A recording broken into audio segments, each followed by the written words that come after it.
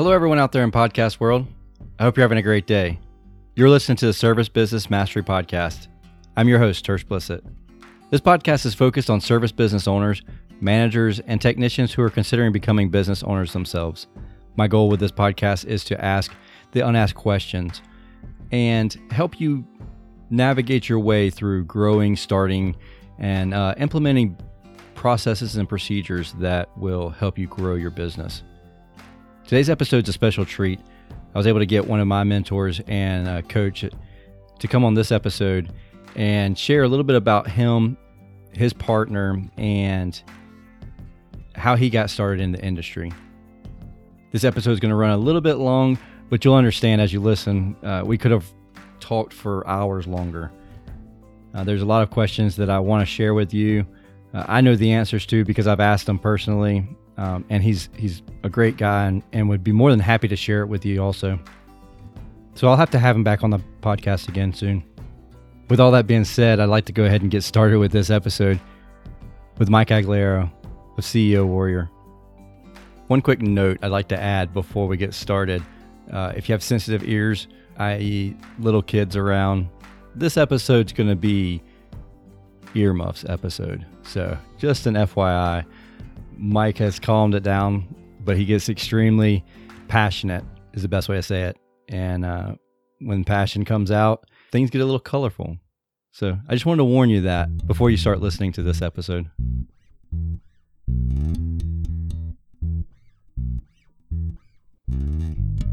Hey, Mike, welcome to the show.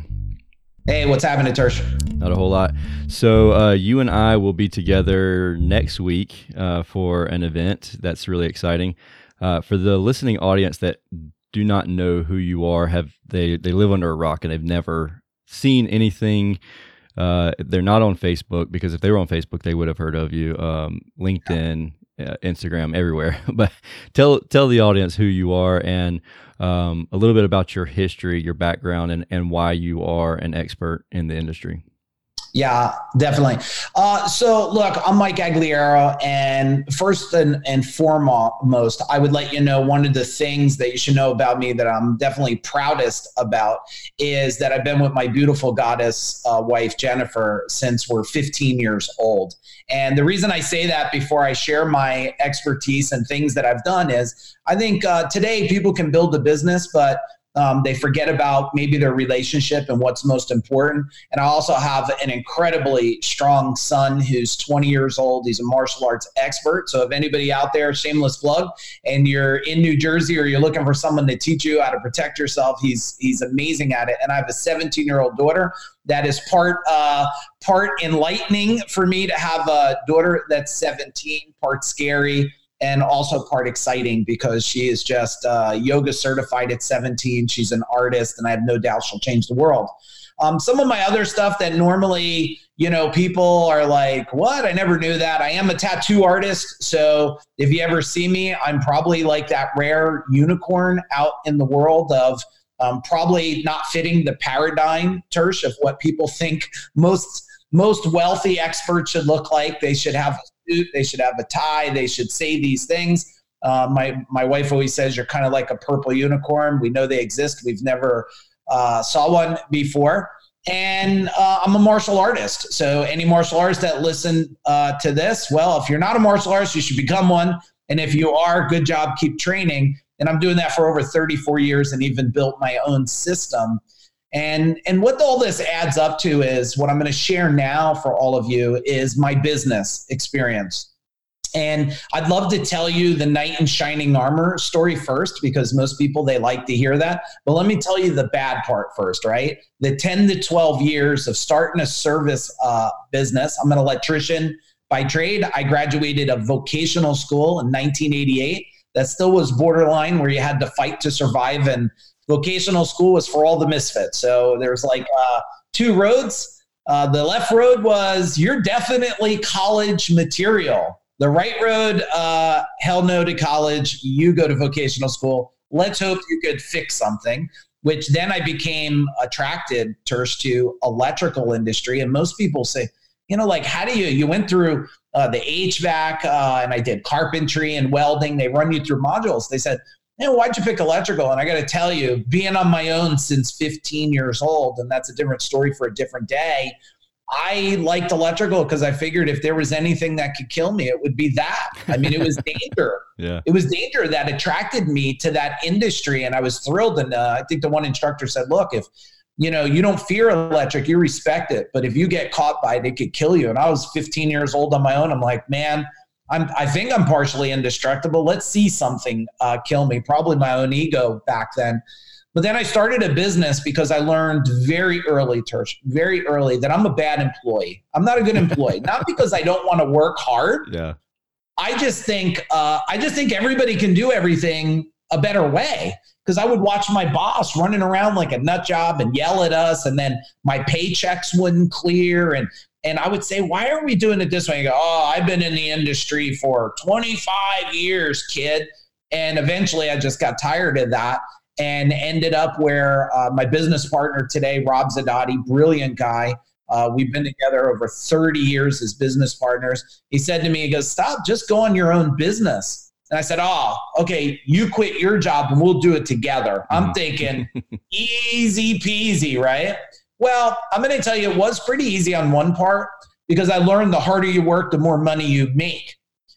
But there's a section in that kind of gets old quick, up to 5 years, you're young. I'm in my early 20s. We're tearing the world on fire. Nothing could stop us. Then all of a sudden you're going to start having babies. You're going to start getting married and and I remember literally my wife is having my son and leaving a job. I'm sure like a lot of listeners and running, maybe not, but for me, I got chills as I talk about this, running to the hospital because my wife's like, we got to go now. And getting there and like, here comes the baby. And the next thing you know, I'm a dad and I'm crying there with my wife and it's such a beautiful thing. And reality hits you that, holy crap, I'm going to be like my dad. I'm never going to be around. I'm going to work really hard. And I respect and love my dad. He's the hardest working man in the world, but I'm never going to be there. I'm going to miss everything. And Tersh, and I hope this is good for the listeners, because sometimes you got to hear the shift, and maybe you're dealing with this now, or maybe you missed time, and now maybe it's time for the grandchildren wherever you're at. And I remember going home that night and building one of these gliders, because my wife's going to breastfeed and all this stuff, and building it and sitting. My wife's in the hospital and just breaking down, crying, saying, "Oh my goodness, this is what life is. This is what I'm going to do. I'm going to be a bad dad." And any of you dads out there, and I'm not here to upset you if you haven't been a good dad. I'm here to give you hope that you could always change. And those of you that are not dads yet, let you know, you got to figure stuff out. So 12 years business, we're doing it all wrong. We don't understand marketing, sales, operational leadership. All I know is find a customer with a need, sell them some stuff. That's my world, baby. Find someone who's got a problem, sell them a solution, and then go back and do it again. But I don't know about a lot of the listeners. What I found out in the beginning for us is we were everything. We were construction, we were commercial, we were time and material. And I got to tell you, son, Tersh, a lot of people in the world today on Facebook groups and all this is, you don't want to do construction. Well, let me tell you something. I made a lot of money in construction, tons of money. I did 10,000 square foot homes. I did Wendy's, TGI Fridays, Sleepy's, big and tall stores, $1 million industrial plant. I made buku money. So you say, well, why'd you move out of commercial? Well, I only moved out because people came in and started doing it so much damn cheaper. Right. But if people didn't come in and lower that, we were the best in the world at doing this stuff. But fatigue set in, and after 12 years, and I don't know about the listeners or who has a partner, or might be your wife. After 12 years, my partner came in and he says, I'm done. And I thought he was going home in the morning. I thought he had a case of craps. That's what I thought. Right. I said, you're done? Oh, I'll see you tomorrow. He's like, no, I'm done. I'm out. I'm burnt out. My body's beat up. Now I get it. A lot of men and women, I'm sure, have worked really hard.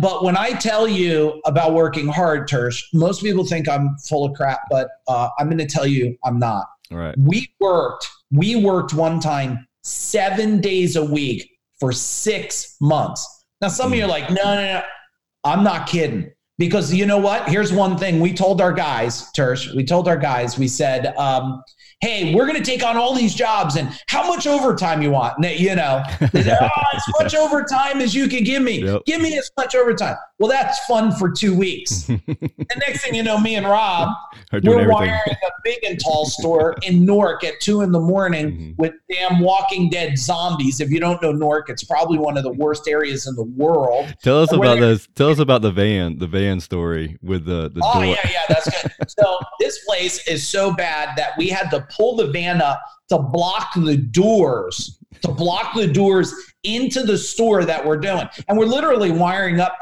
the countertops.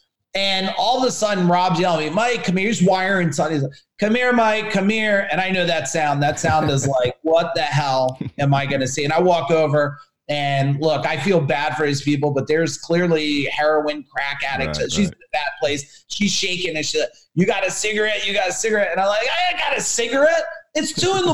I don't even want to be here. We're killing ourselves. And I had to take her. And I found she crawled under the van to get in. So I had to walk her and shove her ass under the van. I'm like, you got to go back to the street and push her under. And Tersh, people don't know how bad this is. This is so bad that we would go to the dumpster to throw stuff in and somebody would be yelling, hey, I'm sleeping in here. And I go, oh my goodness, we could die. Yeah. And they would crap inside the dumpster. So I'm sure a lot of people listening, you could relate to these stories, but you know, my partner said he's gone. I'm out. And I get it. You know, the human body can only take so long sometimes. And I turned around and I said, okay, we took a couple days, but you know, now being 49 years old, you know, time is warped, right? That back then seemed like a minute. I'm sure were days and vice versa. And a couple of days later, we came back together and I said this. I said to him, Rob, look, if you're out, I'm out, baby. We're partners. Yeah. And it was just, you see a lot of questions about partnerships today. It was just, we just seen one the other day a couple days ago. And everybody dislikes my view because my view changes their paradigm, and change is confusing for people because they're like, I never heard that like that. All I know is my experience. And I like to always come, Tersh, as you know, from a world of not my experience, but asking good questions. Yeah. And I told my partner, I said, well, if you're out, I'm out. And he goes, no, you should keep doing it. I said, what about this? What about we just don't know what we're doing and we drop our ego and just let's face this. We have never been trained in vocational school or the trades on how to understand marketing, how to understand sales, how to understand operation, how to understand to hire, how to terminate, how to create a culture, how to monitor money and manage and scorecards and KPI. Like, let's just face, no one taught us this, but what if there's somebody that knows?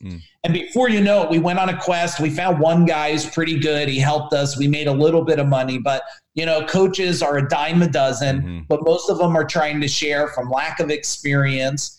And I don't say this to brag. So please, everybody that's listening, do not take this as bragging. I'm doing it to make a point. I'm not proud about it, but I spent now over $2 million in my own education over the last 14 years. And I could prove it. Anybody that wants to call shit on anything I say here, call me out on public, bring me on TV, and I'll show you proof. And I'm not proud of that because I wish that I had one source to go to that been through the war and could tell me do this and do that. But I didn't. I found one person that knew about marketing and one person that knew about sales. And then I was in an organization that was filled with sheep.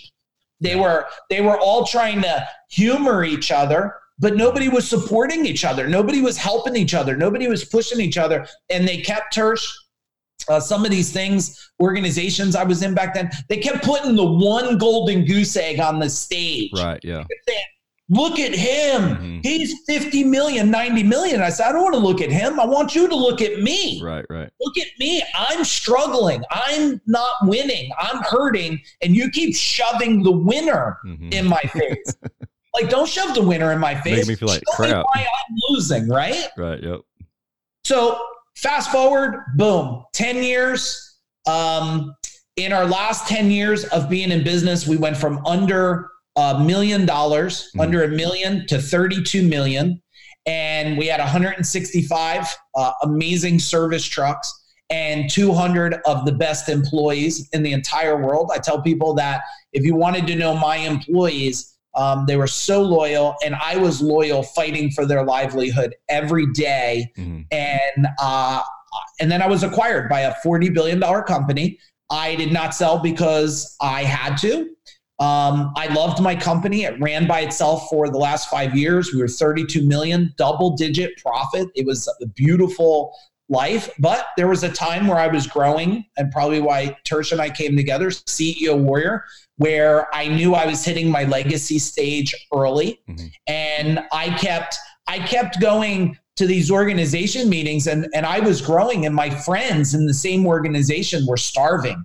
They kept saying, why? And I said, well, you're not listening, and you're in one box. Mm. That's what I would say, Tersh. You see today in this industry is so many people, they're in one box and they refuse to look out of the box. But I was studying Zappos, Amazon, Walmart, Target, Costco. I was looking with a bigger perspective. So there's my success. I'm very happy now. We now work with CEO Warrior. We work with well over probably 230, 250 companies all over the United States, Australia, Canada. And what I would believe is we bleed as much as we can for our clients to make sure that they don't have to go through the pain that we went through. So I hope that's helpful for everybody to have a little bit of understanding, and the rest of the stuff of writing books, that's all just great stuff for you.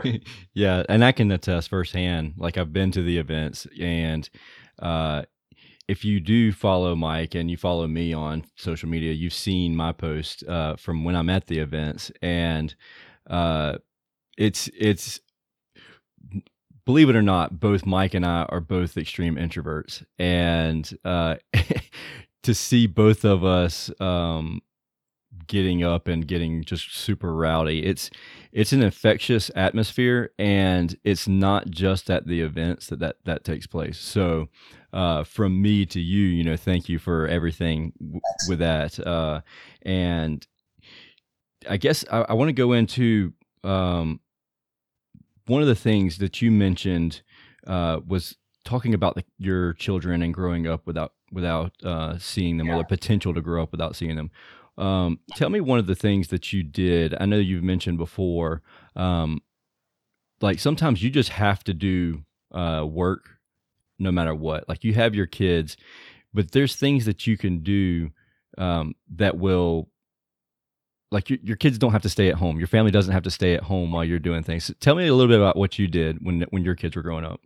Yeah. So, I think a lot of people, they feel like they have this split world, and I'll talk to men, but please, women, don't get all frazzled over me, but I'm a man, so I got to talk from a man's perspective. If you want a more woman's perspective, find my wife on social media. She's been with me forever. But here's what I learned. My dad did do something. I mean, I was carrying bricks and mixing cement at 8 years old because my dad would say on the weekend, come with me to the job. And I used to love to go to the job with my dad. Now, I missed him all week long. And if it was a safe enough job for an 8-year-old or whatever age I was then to go to. And what I found out was like, when we got our building where we were running the business out of, Tersh, we had a separate little area with a couch and a TV and a table with crayons. And if my wife had to do something, I would say, just drop off the kids here. And I can remember, I got chills as I talk about this so many days. I'm like, come on, son. Watch me. We're going to have a meeting. Just sit there. And I'd give him a pad and say, just see what you see. And I would have a meeting negotiating $100,000 deal. I would tell the people, if you don't mind, my son is just going to be over here learning. And then after I go, my son's a piece of work. I say, what do you think? I don't trust him, Dad. I don't trust him. And I would say, okay, son, tell me about that. And so like I would include them. And even when I was younger and we were roughing houses, and we used to rough houses 11 o'clock at night. Like I'm sure some of you, quartz lights, sweating, you're in damn shorts. You're just trying to survive. And my wife would bring, I got, so many chills on that. I've never had so many chills on doing something like this, because I'm having so many go back in time, and bring my beautiful children and walk them in, and we would sit on a pail and my wife would make sandwiches, and I would eat with my kids, and my kids were in awe of the whole thing. Oh my goodness, this is what daddy does. And then they would kiss me, and I said, I'll be home later tonight. And home later is 11 or 12 o'clock. But sometimes they wake up in the middle of the night, and I tell my wife, I'll go get them. I'll go take care of things, Right. And they would say, Daddy, how was your day? And I said, it was good. Did you get the job done? And this is priceless. And if you see a lot of my pictures on social media, you'll see me always in my branded logo shirt back then, Gold Medal Electric, and my son is on my lap, and my daughter, I'm holding her, and I'm placing orders on the phone. And what I learned was it was a world. Now, I knew what I was doing. Like, I wanted them included, Tersh, but I didn't know the positive effects. If you have the great gift of meeting my children, my son has had his own business since he's 16. He's been teaching martial arts and stuff. Now he's 20 and he teaches private instruction, and he's does all this stuff and he's 20 running his own business. My daughter has a book. What's that? And he has a book. Yeah, and he's an author of a book.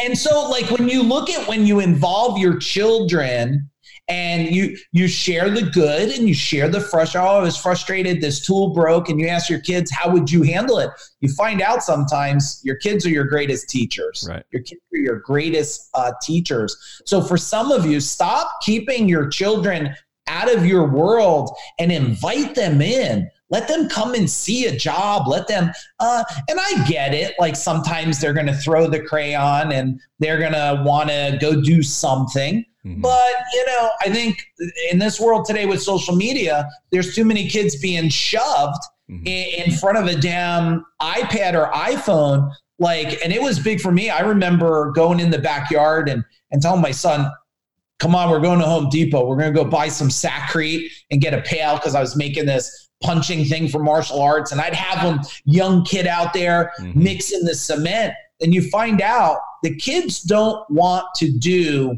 all this digital stuff. Right. They don't know what else to do. Right. They don't know what else to do. And it's our job, and I'm going to talk to the men again. It's our job as strong men in this industry. This is what, okay, I'm going to go on a little rant. Permission? Okay. Go ahead. Do it. This is what pisses me off about all these people talking about this millennial shit.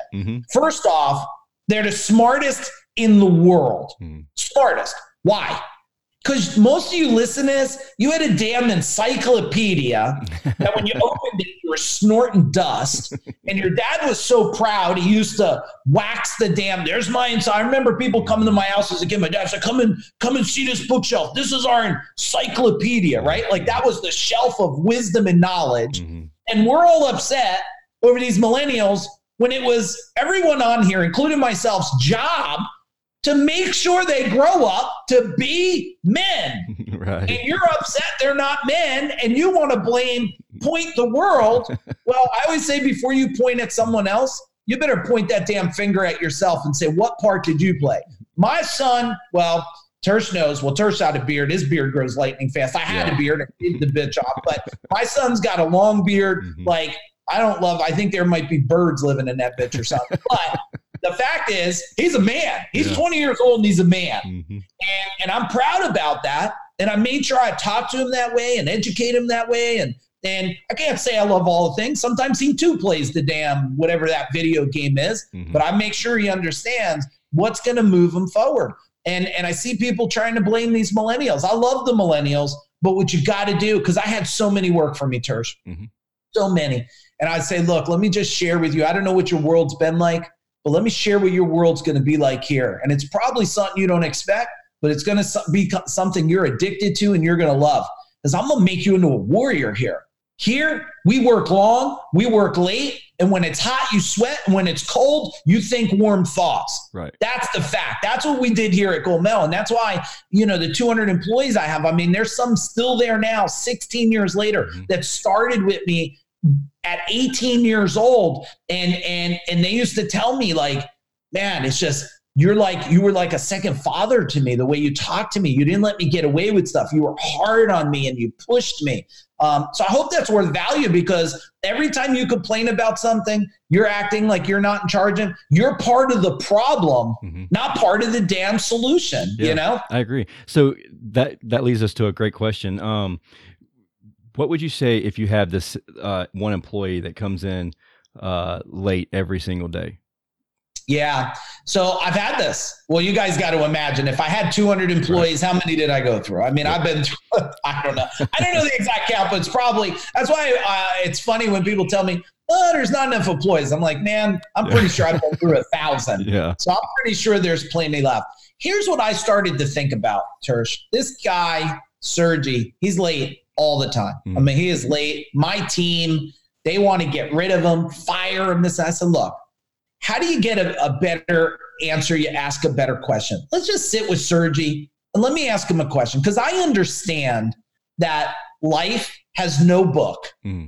There's no perfect book on how to be married, how to be a dad, how to be a mom, how to start a business. There's no perfect book, how to talk to your late employees. So I took Sergi in with one of my managers, it might have been one or two, I don't remember. And I said, Sergi, you're late again.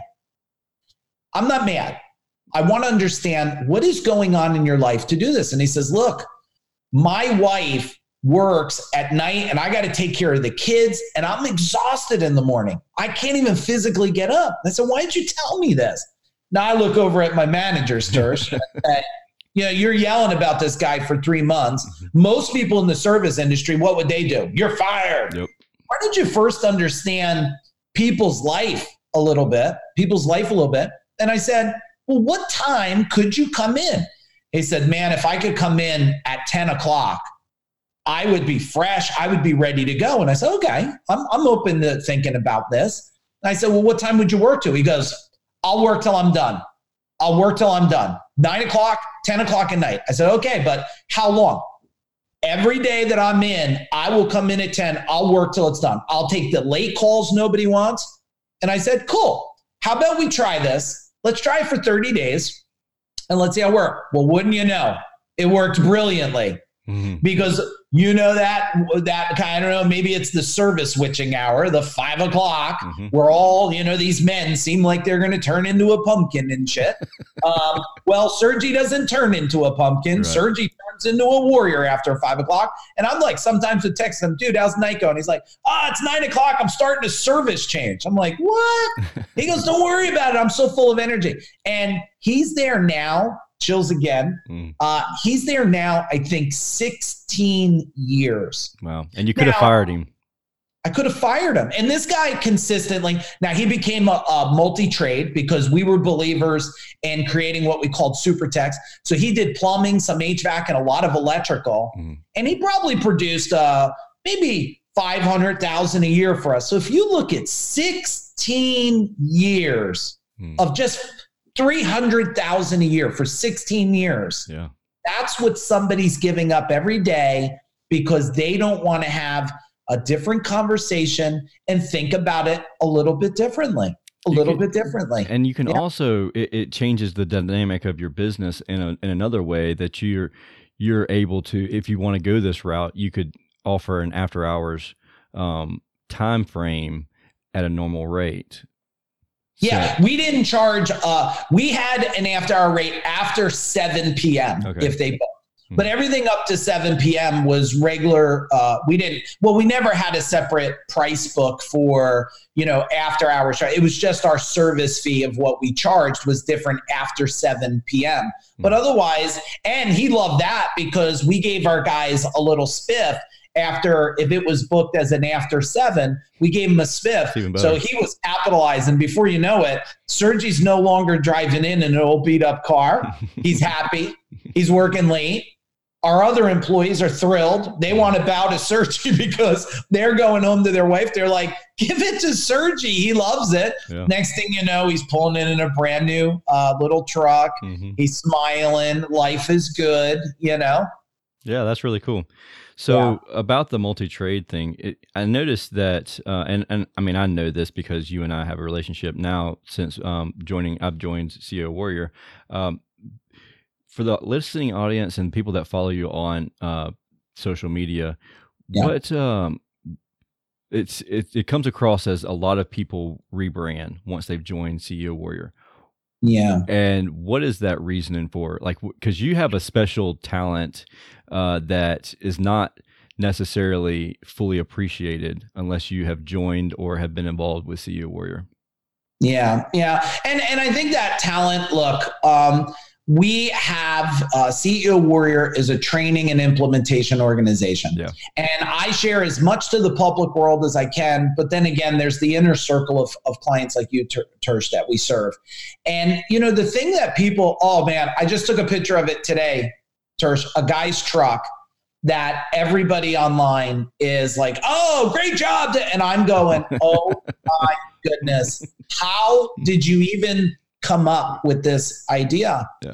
And I found out that people, when they build their truck, it's what they think they like, but it's not what they're not putting their customers' glasses on.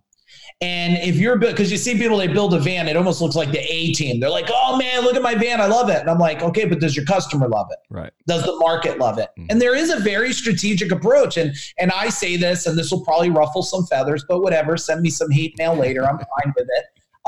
People go out and they wrap a van, or they hire these companies to do build the design and build a logo. And I say, okay, well, if any company or you wrapped your truck and designed it and you did not understand what we would call your customer avatar, what they like, how they think, what colors attract them, are they lower class, lower middle class, middle upper, affluent? All this makes a decision in the design process. The next thing is you're competing. If you go back 15 years ago, Tersh, maybe even 20, if you just had a decal that said Joe's Plumbing on it, it was a big deal on a white van. But technology came in. Yeah. The ability for 3M wrapping on a truck came in. And even 5 years ago, still no big deal. But today, where everybody can plaster and make their truck look like a bubblegum machine, now it's confusing. Now, they used to say your business needed to see somebody 8 times before they'd make a decision. I don't know the new stat, but let's just call it 28 times. Yeah. Why? Because everywhere you turn, there's another image. Coca-Cola market's different. Apple market's different. You're constantly, your phone is giving you thousands of marketing impressions a day. Yep. So there's a process. You got to understand your customer. Is it the one you want? You got to understand your market. What is it filled with? And my theory, I always said, was the way to stick out in the market. And what you want to do is, I always called it, become the black ball in a sea of yellow. Because if you fill a football field with all yellow balls and you answer it out loud, whoever's listening to this, and you look out there, what do you see? Come on, answer it. You see yellow. Yeah. You see yellow. But if I took one big black ball and I threw it in the middle of this yellow field, you wouldn't see yellow. You would see the black ball. Yep. And when you're building a logo, a design, a wrap, and I don't care, we're in 21 different industries now. And I've even helped, I got a spa company. I've helped grow the last 4 years, a dog boarding school. Yeah. But when you look at it from a strategic perspective of what do I want this to do? Who do I want this to attract? And this is the part, look, thing about marketing that most people don't know, Tersh, is this, and I'm going to sum it up for everybody. I'm going to give you a gift to have you think different forever. Marketing is one thing. Emotionally moving people from where they're at to where you want them to go. So if you took, and most people don't get this strategic, but I'm kind of a mad scientist, and by now you probably know I'm a freak of nature, but like I would take a wrap that I built a design and I would show it to people and not say, what do you think? I would say, what do you feel? And I just gave you something that less than probably point something % of the marketers in the world know, and challenge me to it, because I know you've never heard it. None of you listening never heard that before. But you take your marketing piece, whatever it is, and you say to, you take a little panel, it could be your mom, your aunt. I always use my neighbor. I said, look, take this out. Oh, it's nice. No, tell me, how do you feel? Well, I'm feeling a little confused. There you go. There we go. That's why I used to tell people, you want your truck to look good standing still or at 50 miles an hour? Because I don't know how much it's going to stand still. Hopefully not. And if it goes 50 miles an hour, which is another thing. Now, look, I did it wrong, everybody. I did it wrong. I've had 4 different designs in my career. I had the white van, and I thought I was brilliant. I messed that one up.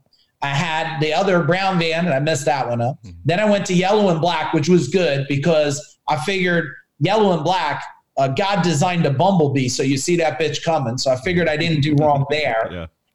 And my wife was the one that said, look, you should think about yellow because it's first color eye sees, but it's also the first color that will make you go insane if you stare at it too much because colors hold emotions. And then we got our last one, which was just an evolution, just like Coca-Cola every 5-8 years, or Apple, they have an evolution. So there's so much more to think about when doing this. And if you don't have an expert, and I just finished 3 logos, Tersh, 3 logos for 3 guys. Now we got to go into truck design.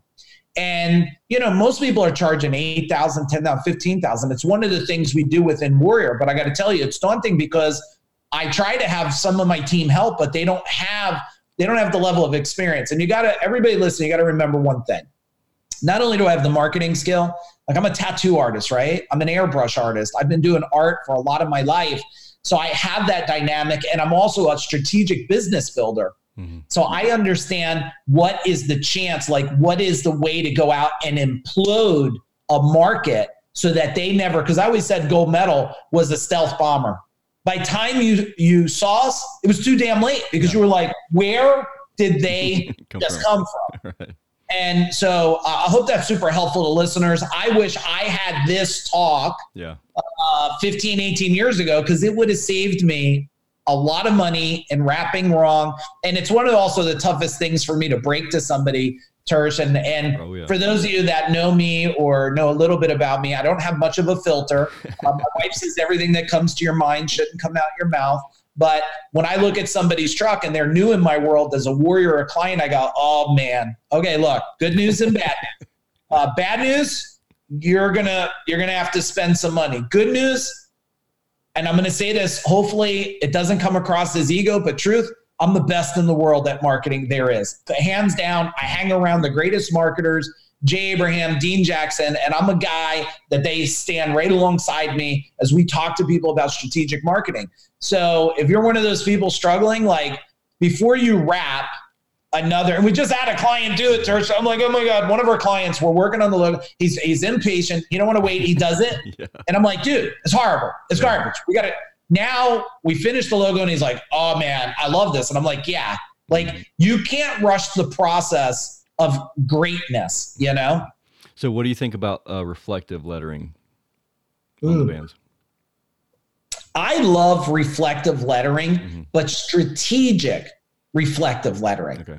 Now, if you don't run after hours calls and park all your trucks at your shop, reflective lettering is a complete waste of time. Right. And for those of you listening that don't know what reflective is like if you drive by an ambulance and the lights hit it and it kind of glows off, almost looks like it's lit, like LED lighting. That's what reflective is. And you could build that into your design of your truck. You don't need to wrap your whole truck reflective. People would be crashing into you, driving in ravines and stuff. Yeah. But what you can do is be selective of what is reflective. So when someone's driving, now I think a part that most people don't talk about, Tersh, is yes, it helps be seen.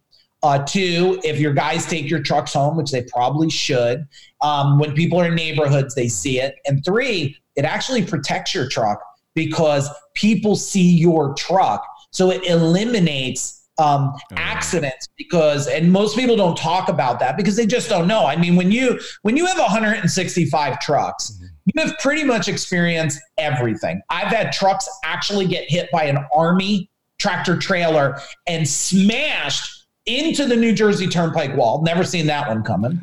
I've had a brand new Sprinter roll 7 times down Route 18. We hit with our box trucks the same bridge 6 or 7 damn times where I finally was like, oh, we hit the bridge again? Awesome. Like they should have put our company name on that bridge. We had to put stickers in every truck, have people sign off, watch them like if the GPS system, if it went in that county where the bridge was, like a flare would shoot in the sky because like, oh my God, how many times can you try to repair, this plexi, whatever, fiberglass material of a Hackney truck? It's not like fixing a fender, man. A Hackney truck, this shit costs a fortune to fix it. So look, I'm not talking out of turn here. I'm telling you from experience, but investing in your truck. The other thing is this, Tersh, a lot of people, I just said it the other day to a bunch of words. I said, look, you got to understand a guy like me. Like, we're growing so fast. We did a $6.5 million year. We did a $3.5 million month. We bought 22 sprinters in 1 year, 22. Now, I'm not saying to brag. I'm saying it to make a point.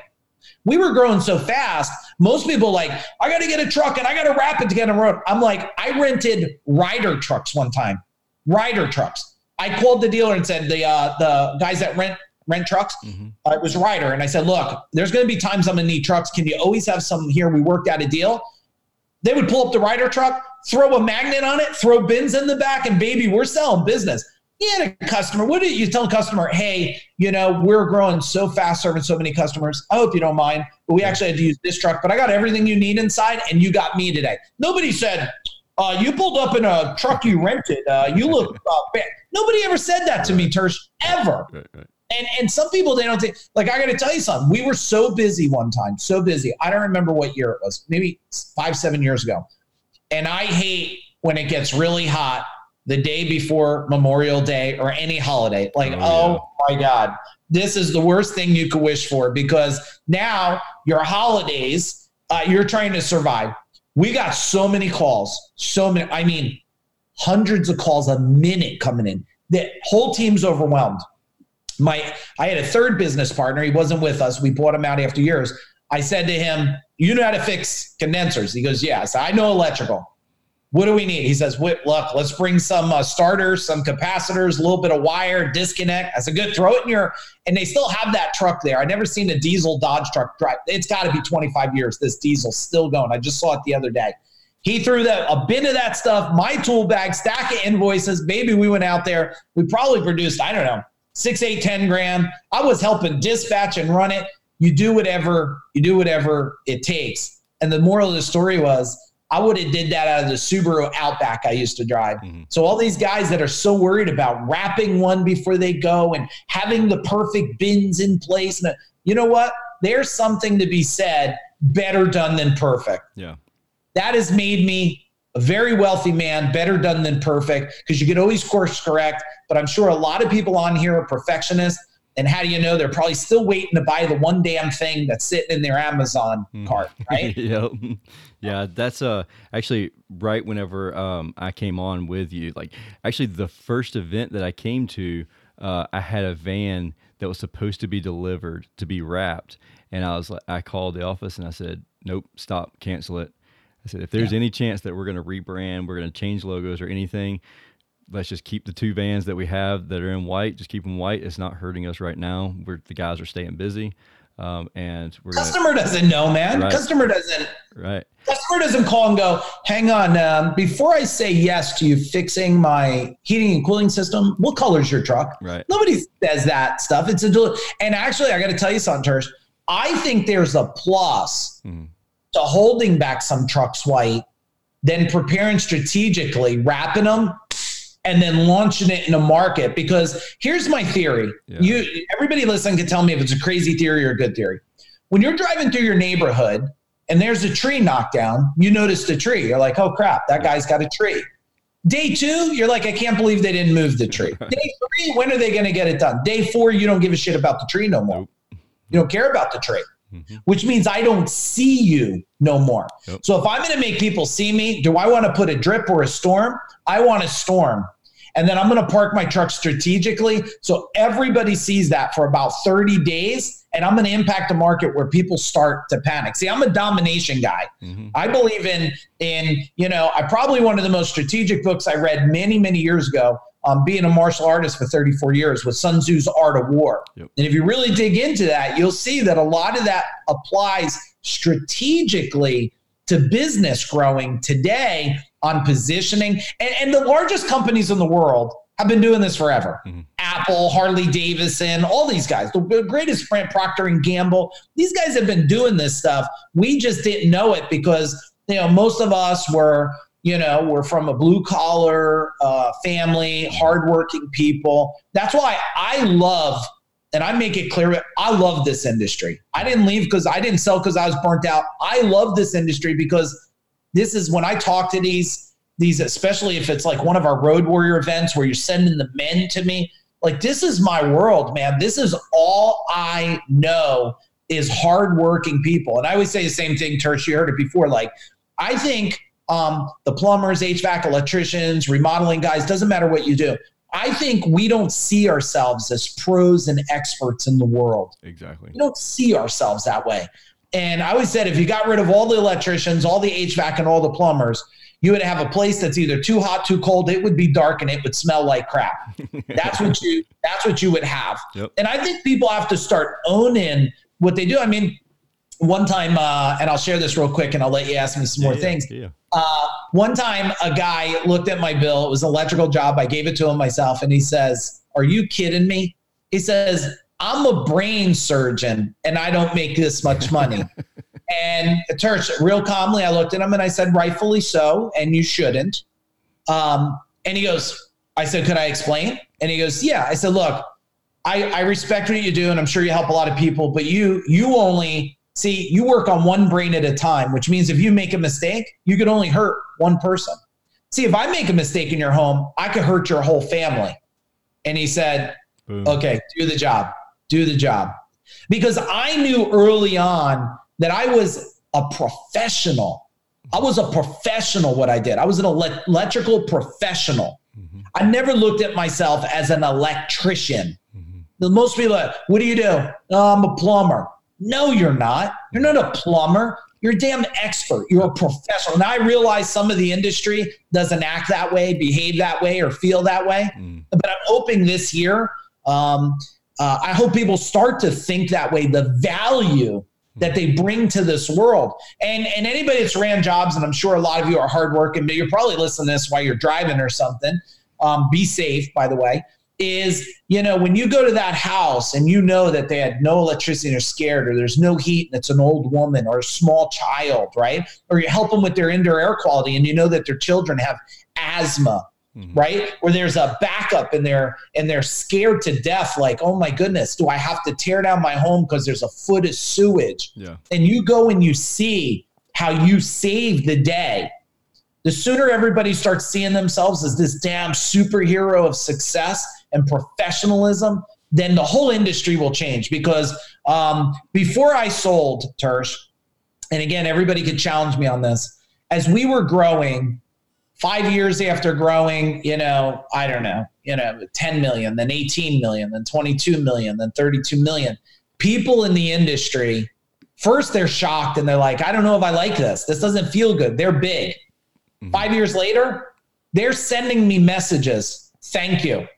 Because one, if they go behind me and I didn't sell the job, they're going to make a fortune. I used to tell everybody in the industry at the supply house, I said, "Listen," I said, "Man, you're growing so big." I said, "Yeah, if I don't sell the job, you come behind me, just raise your price by 500. You're still going to win. Okay. Is it clear?" Because I always said, a lot of people say, I've been helping people a long time, but I helped people when I was already successful. I just told a warrior this last night in my world. I said, "Listen, the difference between me and the world is you guys see what I do and you want to do it. And I get it.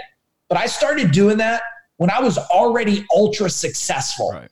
I paid off my home when I was 28 years old. I had the other building when I was 30, a 15,000 square foot building. I got another 10. Like, I was already successful. And I tell people, I love people that care. You must care about yourself first. Yep. Number one, you must take care of yourself. Because if you hurt yourself, you can't help anybody. Number two, you must care about your immediate family. Number three, you go to your extended family. Your brothers, your sisters, that stuff. Then you go to your community and your employee family and you let that go out. But you must be successful first Then you go out. That's why my pet peeve in the world is these people that these coaches, because they grew a company to $1 million. You got to be careful. What if it's the wrong information? Mm-hmm. You have to take it. And I hope some of the coaches in the world are listening to this. You must take it serious. It is not about a damn dollar from somebody. Nope. You can ruin somebody's life. Mm-hmm. They can end up getting divorced because you gave them bad information. Their kids may not talk to them. You might get sick. This is not somebody you go out and you just throw up stuff out there. Yeah. You got to understand the consequences of bad or wrong information. And I don't think people take it that way, Tersh. I know it's a little bit of a rant, but I know one thing. And if you ask me, Mike, what do you stand for in the planet today? If you had to give one thing, I would say one thing: remove suffering. That's it. That's what I stand for. Remove suffering. Yeah. It don't matter if I'm in a grocery store and I see somebody having a hard time, or someone just told me the other day that came to, actually I was at an on-site, and the owner told me about one of his employees found out that he's got a bad illness that they're pretty sure he has. And I'm like, man, tell him, hook me up. We'll do a call. Mm-hmm. I don't know if I could change everything, but I could change a lot of things. Mm-hmm. And I said, because my job on this planet is to remove suffering. And when you remove suffering, everybody levels up. Yep. Everybody levels up. I agree 100%. Yeah, I have people that reach out to me constantly, and they're like, I want you to mentor me. I was like, no, sir. No, ma'am. I am a host of a podcast, and I have lots of great guests on this podcast, but I am not the expert that's coaching. My goal is to ask great questions. Yeah, and it's interesting because, look, you have a ton of wisdom to give people. Right. But just like I told somebody, a lot of people have this dreams of this finish line. Mm-hmm. And I dreamed of a finish line, but I didn't know when the finish line would come. Right. But I never dreamed of a finish line. I'll give you a different perspective. I just dreamed of a new starting line. Yeah. Very different perspective. And I tell people, look, when you think about this, I think the biggest disease on the planet today is not cancer and all these things. They're terrible things. And I've lost people myself from it. It's focus.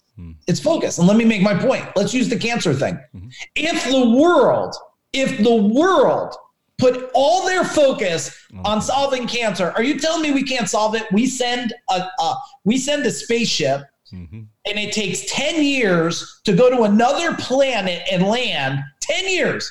And you're telling me we can't solve cancer or anything? No. It's a focus problem. It's a focus problem. Same thing for people listening. If you're not growing, it is a focus problem. Now, I agree, part two, you got to know what to focus on, right? Yep. But if you know what to focus on and you laser on that thing, whatever you focus on expands and grows, mm-hmm. good or bad. Yep. Good or bad. Most people, I remember the day like this. I am like everybody else, Tersh. Not in you go to supply house. Hey, what's up, buddy? Hey, what's happening, man? Well, same old stuff. Hard to find good guys. Mm-hmm. Hard to find employees. And then I took on a mentor. I don't remember who it is because I've had mentors that I paid $3,500 an hour. Mm-hmm. I have mentors that I pay now over $250,000 a year. Mm-hmm. I have I'd have to add at least seven coaches myself right now. Yeah. And somebody told me a long time ago, they said, what makes you thinking that way, that your brain one day is going to go, wow, there's people everywhere. He says, what about you think this? Just try it today. Why don't you, instead of saying there's a deficit, why don't you say there's an abundance? Mm-hmm. Why don't you just tell your brain, you know what? There's amazing people everywhere. I just haven't seen them yet. Yep. And Tersh, listen, lightning strike me. That day, I'm like, people are abundant. I just don't see them yet. They're abundant. They're everywhere. I find a guy that day. Yep. That day. Mm-hmm. And from that day forward, I never had a recruiting issue from 2 employees to 200 and a waiting list. A waiting list for me. Because remember one thing, people don't want to work for companies, Tersh. They want to work for leaders. Yep. And my competitive advantage and another superpower besides marketing, sales, operation, I'm a world-class leader. If this world falls apart, Now, I don't have military experience, but I have combat experience. I have thought thinking experience, strategy. They're going to want me on their team fast. I bet your ass that, because I'm a leader, because I understand how to respect people, honor people, help people, push people, pull people. I understand how to do that. I'm not bragging about me. I'm making a point for you. Yeah. If you're listening to this and you're not a world-class leader, and let me tell you something, John Maxwell's book, reading it ain't going to get you there. If that was the case, and it's funny because this is the one people like, they look at me like, what? I always ask people, and I'm like, hey, who read Think and Grow Rich, right? How many of us? And the hands go up. Oh, I listen to it. I go, okay. And how many of you are rich? Right. And there's only like a couple of hands go up. I said, well, maybe you're reading the wrong damn book, right? Because if the whole world, it's one of the most read books in the world, Tersh, read books in the world, and there's not an abundance of rich people, it's probably not a great book. Right. There's probably something missing in the book. It's like that movie, The Secret. I love that movie when I watched it, until I figured out that the whole thing was, if I just think it, cash will fall from it. No. If you sit there and think it long enough, you'll rot into the dirt. Yeah. You'll rot. You won't get what you want. And so, yeah. Yeah, I'm hoping some of that leadership rubs off on me next week. That's my goal. Well, if it don't rub off, I'll be shoving it deep inside your soul. So you have no doubt about that. I mean, that's one thing we're known for. And look, I love in the Road Warrior training. And for those of you listening, you're like, what is this? Well, Road Warrior training is a training we built. It's only for our clients that can attend. And we teach guys how to run the whole, or women, how to run the whole service call. Like, how do you serve a customer at the highest level? And we solve all these problems about, option sheets and tablets and all that stuff. And the one guy said, I've been to a ton of trainings for 19 years, and they're soft. And I agree. Men have been waiting, and women, to be treated like men and women and to be challenged, because a lot of people have become complacent in the world today, especially some of these people that think they're successful. Yeah. You want to see an industry that gets an ego real fast? Have a company grow to 5 or 8 million, and you'll watch people get the biggest ego attitudes in the world. And you look at them, and I always tell them in private message, I said, you think people are looking at you, they're laughing and talking about you. Right. Now, they might talk about me because I'm intense. I'm a lion. Yeah. You go to the zoo to see powerful animals because you can't unleash them on the world because they're too powerful, right? And I get that. But leadership, again, too, for those of you out there, we call it warrior leadership. You can't attend, most of you, unless you're in my world. It's about not only evaluating the leader, but how do you improve a leader unless you watch the leader lead? You must watch the leader lead. You must watch their language, their patterns, their habits, what do they say? What is their normal thing that they do? Then you can evaluate and say, okay, let's do this, and let's shock the system, which we will do. Let's shock the system and reprogram. Because look, if you and I'll give everybody one tip, and then we'll finish this up. Yeah. And then maybe, Tersh, if you get a lot of people, you'll invite me back on someday. Absolutely. And we can do more if you want. If all of you just picked one person, and this is a strategy, it's actually a psychology strategy. You picked one person in time that you respected, that you appreciated, that you looked up to. It could be Abraham Lincoln. It could be Bruce Lee. It could be your dad. And you just started to say to yourself, I'm going to carry myself the way that leader carries themselves. And you can just do it right now. Just take a piece of paper or type it in your phone. Make a quick list of them. Just get it ready. Get it in your mind right now. What's a leader that you can think of? And start writing down real quick. Don't really, I'm telling you, pull over and do this if you're driving. If you were to write down some of those things, I bet things like communication, how they carried themselves, how they smiled, how they led, or how they stood, and their shoulders. If you identified that and you did nothing else from this whole, which, thank you, Tersh, for having me on. It's a complete honor that you're serving the industry with us. If you just took those things you wrote down and just said, I'm going to pay attention to that every day for the next 2-3 weeks, your leadership would start to improve instantly. Boom. And if you want a little enhancement of that, put on your iPhone or Samsung, whatever, put a picture of that leader on your wall, get a nice picture with their post so you're surrounded by it. Once you feel you've embodied that person's skill sets, the quality and nature of them, then you make a decision. Well, who's the next leader I respect? Switch out the pitcher, do that. And that one little tip alone will change your life more than 5 dysfunctions of a leader and all this. And I love books because I write 17 now. Yeah. But I write books so they're workable action guides. If you've ever been through my books, and I'm not here to sell you books, but workable, like you got to write shit in my books because if you don't write and read, you might as well go back to childhood and read Tom Sawyer. Good story does nothing for you. Make sense? So if anybody's listening or watching this, whenever I post this, if you cannot tell, CEO Warrior, Mike Agugliaro, Mike Disney, Denise Swafford, Larry Swafford, the whole team, I mean, they're just an amazing group. They hold you accountable. If there's one thing that happens at CEO Warrior that I cannot express, that is probably, you probably don't understand it until you've experienced it, is the amount of accountability that they hold.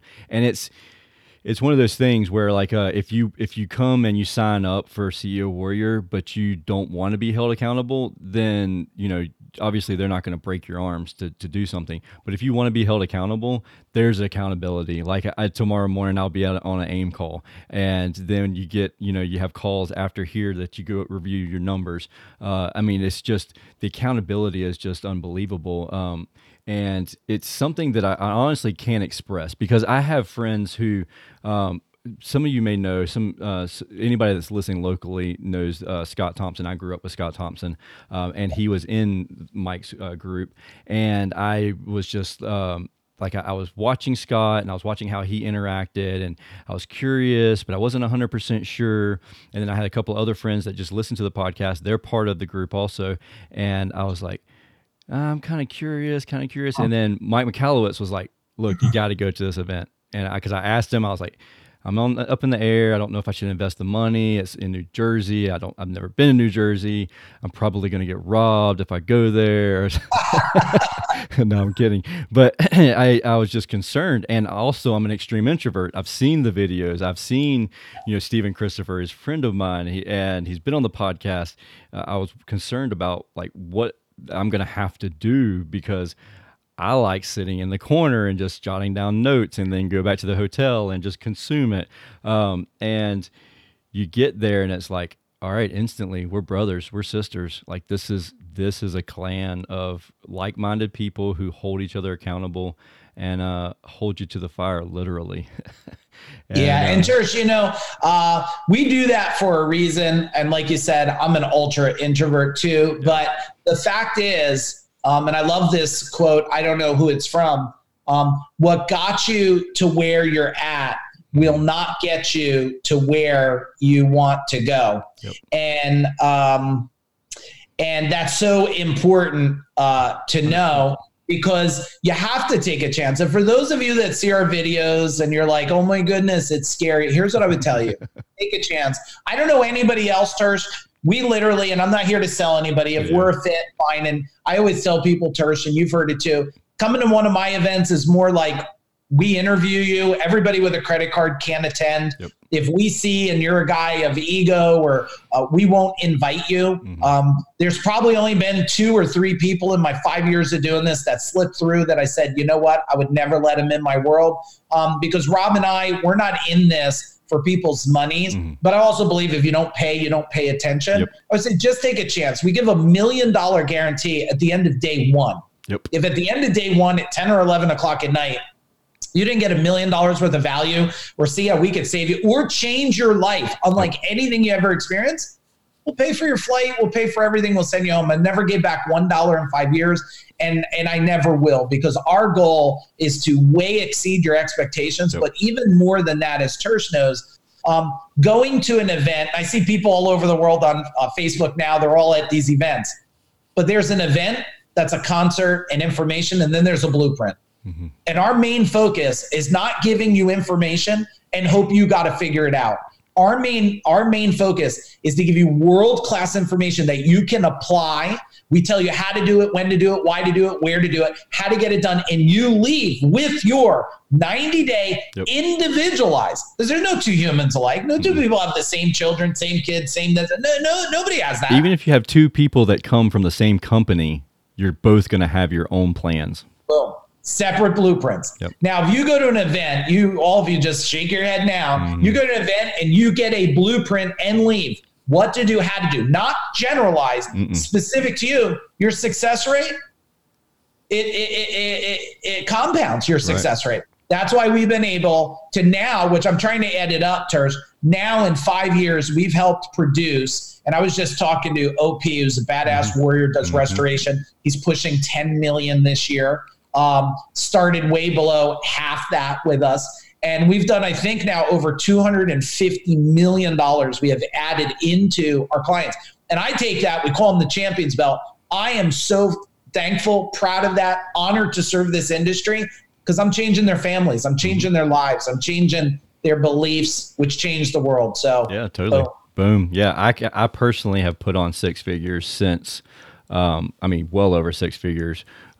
From one event. and I'm super proud of you. Yeah, I'm super proud of your hard work. I appreciate it. I mean, it's a definite hustle. I mean, and the thing about it is I love the accountability. I didn't know that I would like it as much as I do. But if somebody wants to get into your world, how did they do that? Yeah, I would go to ceowarrior.com. That's going to be the first place I would go. You'll see an events tab if you want to attend one of our events. I got tons of free video and resources, and you go in there. You don't need to go anywhere else. You'll be served just by going to the website. There's a ton of information. Of course, find me on Facebook. We have a Facebook group called Service Business Growth. Also, you can find me on Mike Agugliaro page or Michael Agugliaro page. But no matter what, Tersh, I am extremely honored for you to invite me, and I am honored for this whole industry. If there is anybody suffering or you're listening to this, you're having a hard time, just hit me up privately. I will send you a free copy of my book as a gift. I'll give you a book to solve a problem. I am in this to remove suffering and change the world. So thank you for having me. Cool, man. Thank you again for coming on the show. Boom. See you, bud.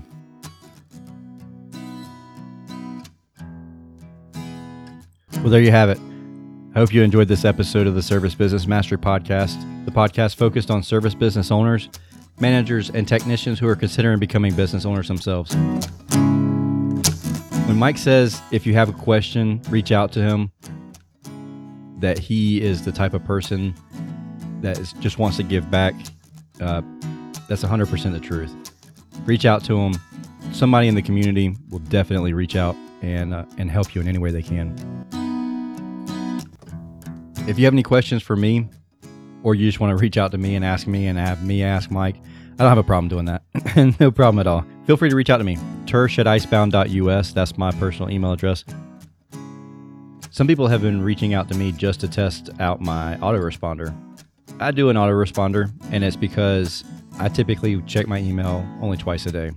What I want to do is I want to limit the expectation of anybody that's sending me an email so that they don't expect a response immediately.